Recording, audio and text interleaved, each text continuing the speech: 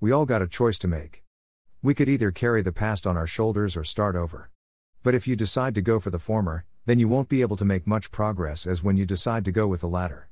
Carrying the past on your shoulders would always weigh you down, either good or bad.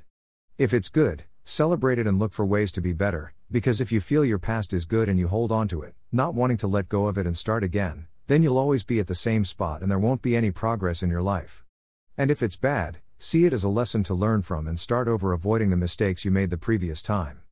The weight of the past is something that no one can carry on his shoulders, especially when it's a bad one. The thing about grief is that, you find a way to go over it, move past it, step over it, but that emptiness, it doesn't ever goes away. So we all just have to find a way to start over, hit that reset button and go at it again.